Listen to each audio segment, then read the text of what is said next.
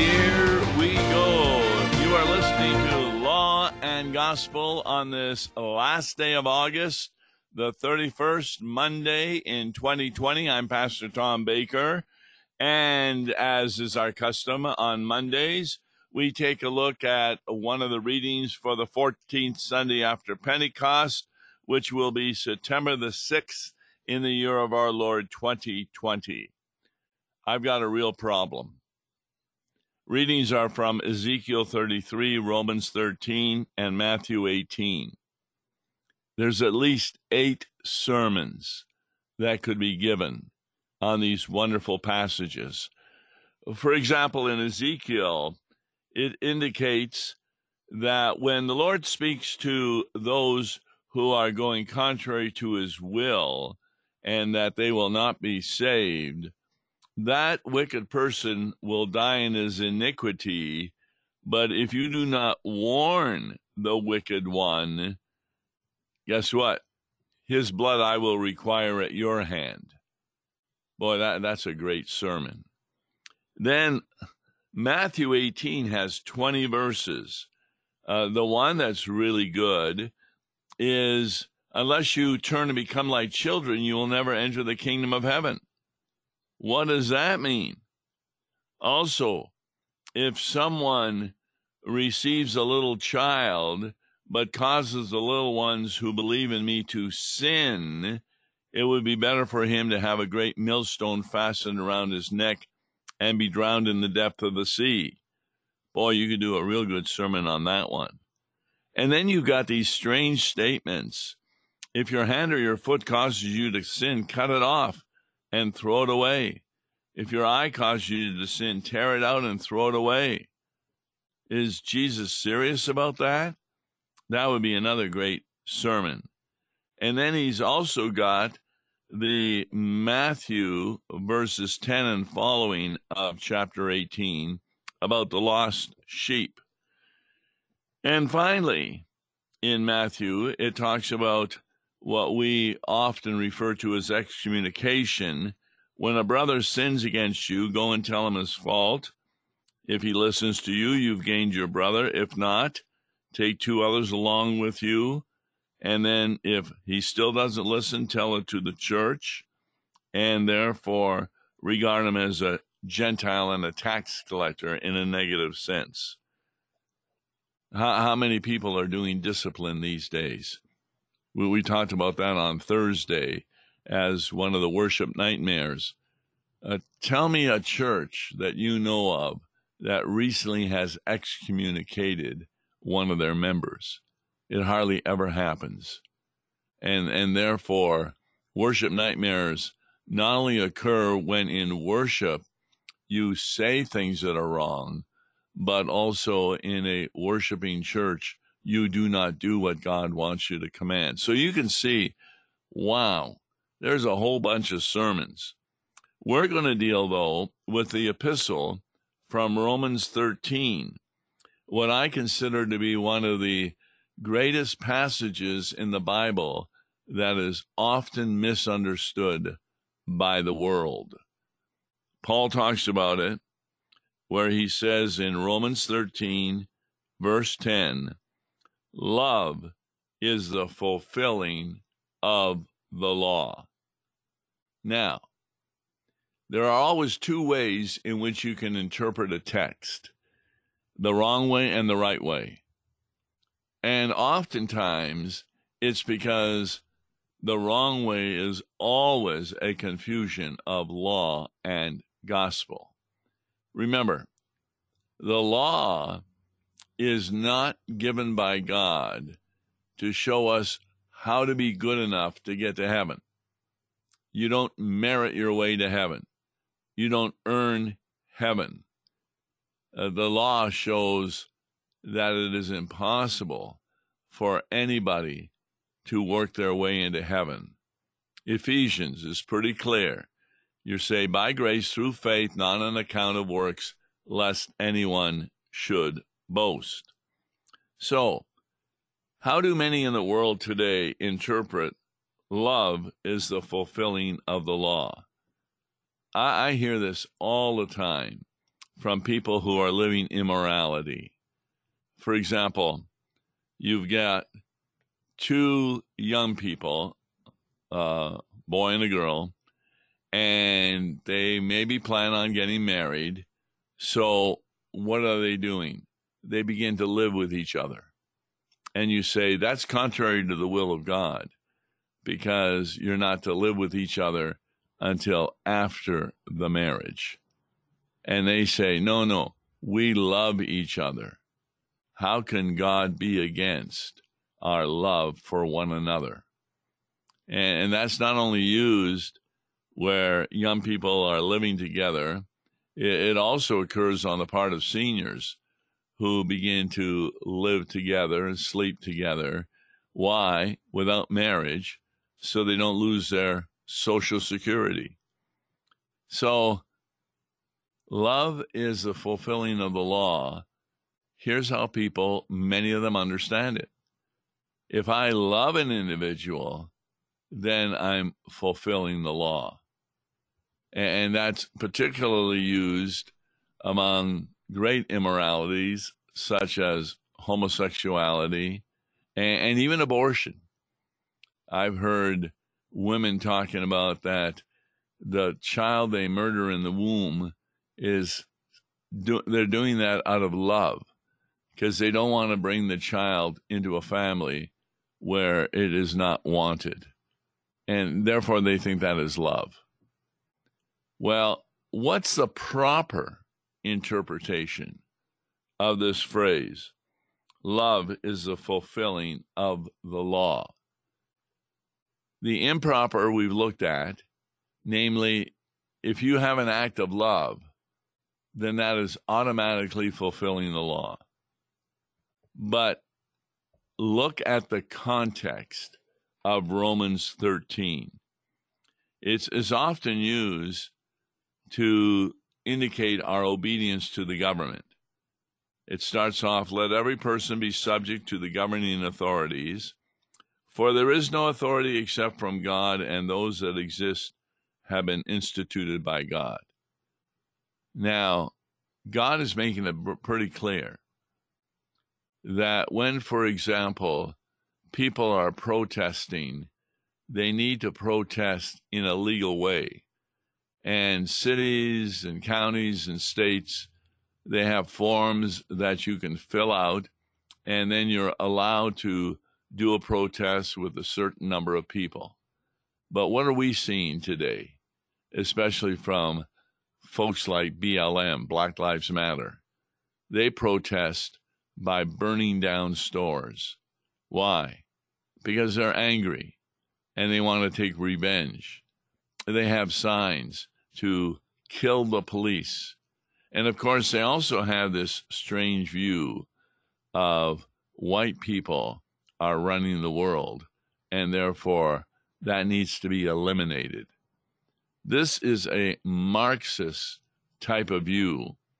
And the reason I say that is because originally Marx believed that the problems in the world are between, and here's how they would talk about it, between the bourgeois and those who are the proletariat.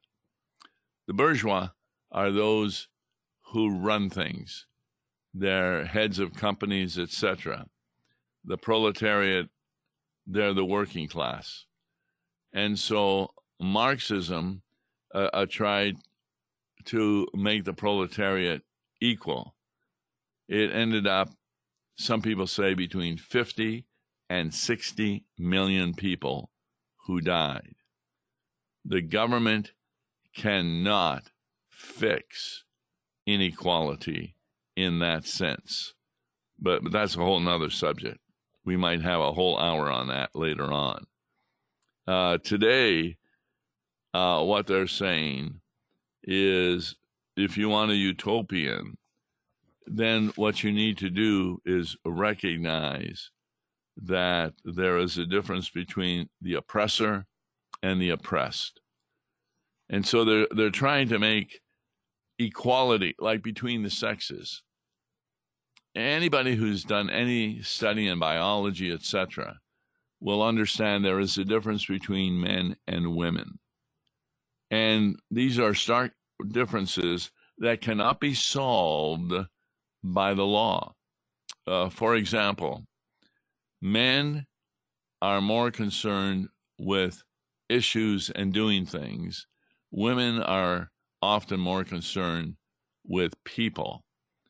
That's why you'll find a large number of nurses are women, and a large number of engineers are men. Now, what are you going to do? Make a law and say the engineering school got to make sure you bring in enough women? No, the problem with that kind of thinking is business doesn't run on the basis of equality. It runs on the basis of competence. Therefore, you're trying to get the most competent people to be in your business that best helps your business. And so there's no doubt that males and females ought to have the opportunity of becoming whatever they want to become. We may not yet have had a woman president of the United States, but there's no doubt other countries have, like Great Britain.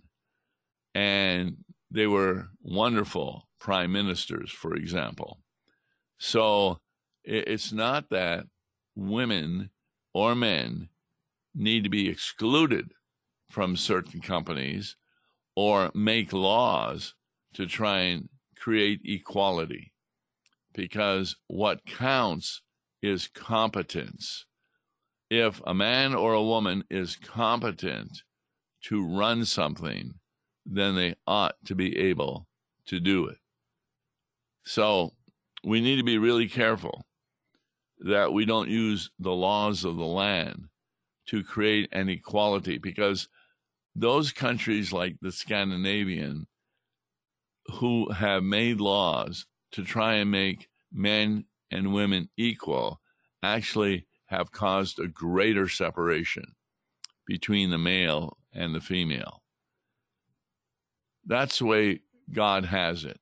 It's very clear the head of the household is to be the male. But that doesn't mean that he orders the female around. No, he's second in command after God to make sure that the family runs according to the will of God. So we're starting to begin to answer what it means that love is the fulfilling of the law. It's not the act of love that makes something fulfill the law. There's something else. Let's look at the context of Romans 13. After talking about the government, what does Paul say? For the same reason you also pay taxes, for the authorities are ministers of God, attending to this very thing. Pay to all what is owed to them, taxes to whom taxes are owed, revenue to whom revenue is owed, respect to whom respect is owed, honor to whom honor is owed. And he goes on, owe no one anything except to love each other. For the one who loves another has fulfilled the law. Now, up to this point, you may say, oh, see, there he says it again, that it is an act of love. That means you're fulfilling the law. I was listening to a very, very conservative individual, and in many areas of morality, he's great. But he was asked the question about gay lifestyles and the idea that two gay people can get married, even if they're of the same gender. And he said, well, homosexuality has been around for a long time. I don't know what this will lead to, but at this point, I'm not going to say that it's wrong. Well, I'm listening to him and I'm saying to myself, well, so has pedophilia been around for a long time. Is he going to say the same thing about that? that when the laws allow for pedophilia, now you're going to say, well, no, how can that happen? But you see, pedophilia also is defined as, say, a 35-year-old man having a relationship with a 15-year-old young girl who wants that relationship. A number of them are already saying, you can't stand in the way of our love. And since both of them are consenting to it, Law and Order had an excellent, and this is years ago, they wouldn't do it today, an excellent story about a man who was accused of pedophilia, and he used the young girl to say that she did not mind it, she wanted it, she loved him, even though she was way underage. And of course, he was found to be guilty. And that should have happened. But today, who knows? I mean, there's no doubt that polygamy has been around for a long time. So should the law allow for that? But to show what Paul means by love is a fulfilling of the law, you start looking at verse 9 and following. What does Paul point to? Does he talk about love? No. 9. The commandments: you shall not commit adultery, you shall not murder, you shall not steal, you shall not covet, and any other commandment are summed up in this world: you shall love your neighbor as yourself. You see what Paul has done here? He's taken the second part of the Ten Commandments. The first part is love the Lord your God with all your heart, with all your mind, with all your soul. And the second part is love your neighbor as yourself. And he ties proper love not to some kind of feeling of romanticism, but rather in obedience to the will of God. In fact, in verse 10, he goes on, love does no wrong to a neighbor. Now, how do we know when we're doing wrong to a neighbor? Like coveting. If you take a look at Luther's splendid explanation, and we talked about that in an adult instruction class I was conducting yesterday, the word covet just doesn't mean to have bad thoughts. It means to do bad things where you gain something in an improper way, but it looks like it's legal. The example I gave, your neighbor buys a used car at a pretty good deal, and you like it, and you wouldn't mind having it at all. So what you do late at night, you go and put sugar in his gas tank, and he can't get the car started. And he's very frustrated. Now, he may have bought it, say, for $6,000, and you go over to him and say, look, I know you're having trouble with that. I wouldn't mind taking it off your hand. I'll give you $3,000 for it. And he's so frustrated, he sells you his car. He loses $3,000. You gain $3,000. And legally, it appears that nothing is being done that's illegal. But you have coveted by action. So when it talks about love does no wrong to a neighbor, you know you do wrong when you break the commandments of God. Therefore, that has a totally different understanding of the phrase, love is the fulfilling of the law. Many in the world today look at this in a wrong way. They emphasize the word love. You see, if you're loving something, then from God's point of view, that is automatically fulfilling the law. I mean, how many times have you heard people who are in a gay relationship say, we were born this way.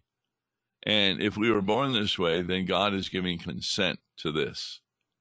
Well, people are born with all kinds of original sin.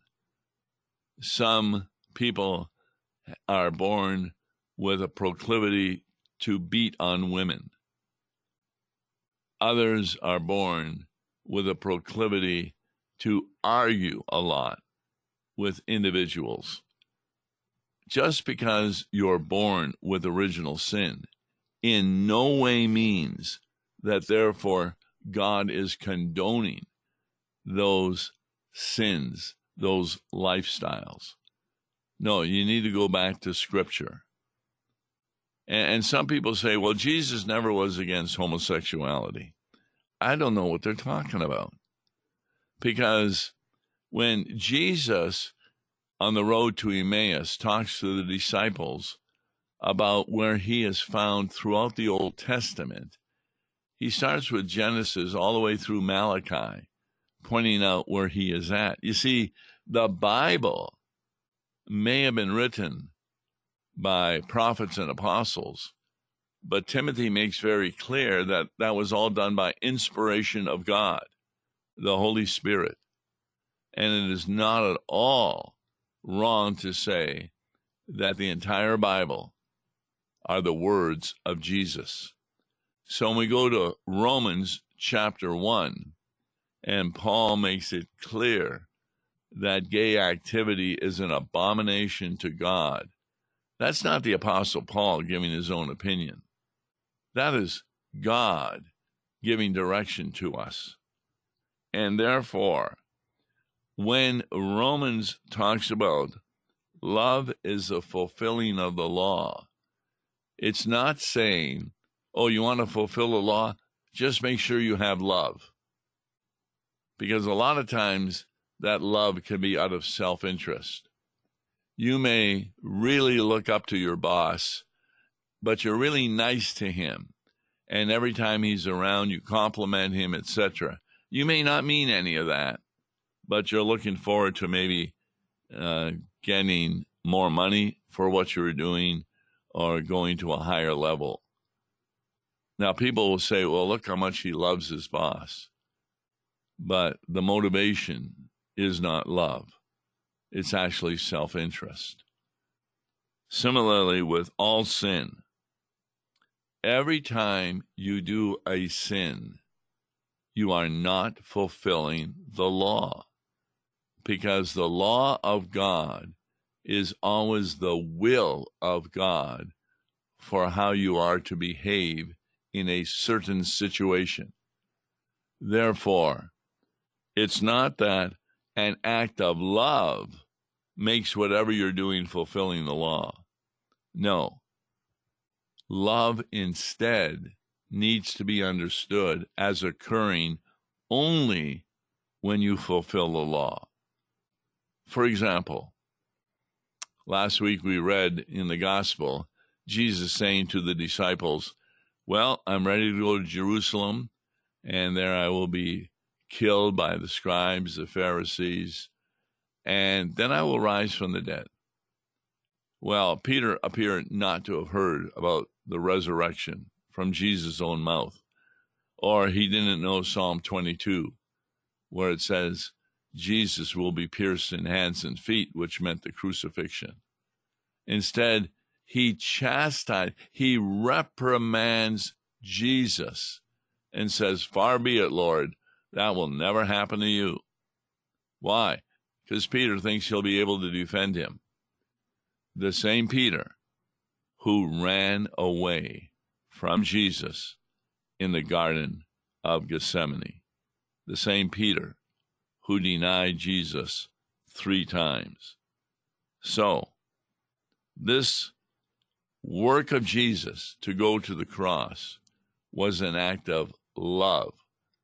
In fact, John 3:16, for God so agape loved the world. And that love is doing something without getting anything out of it for yourself. It's an act of sacrifice. Jesus truly loved. And that's because he was fulfilling the will of God. And that fulfillment of the will of God is what made his actions loving, not vice versa. Very important to understand.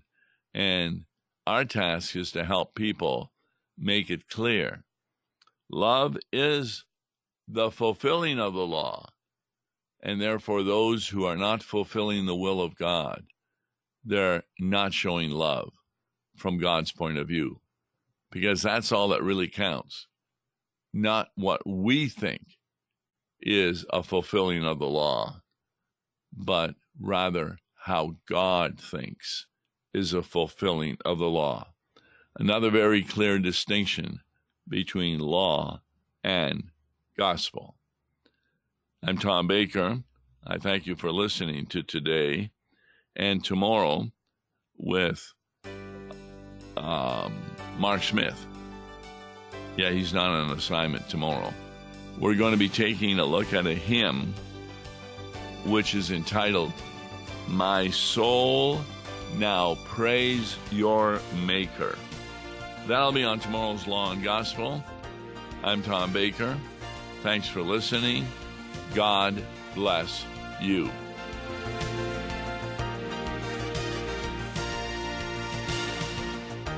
Listen to Law and Gospel each weekday morning at 9:30 on KFUO. For a tax-deductible gift to Law and Gospel, please make your check payable to Concordia Mission Society and mail it to Tom Baker, P.O. Box 28910, St. Louis, Missouri 63132. To give online, visit lawandgospel101.com or call toll-free 1-877-267-1962.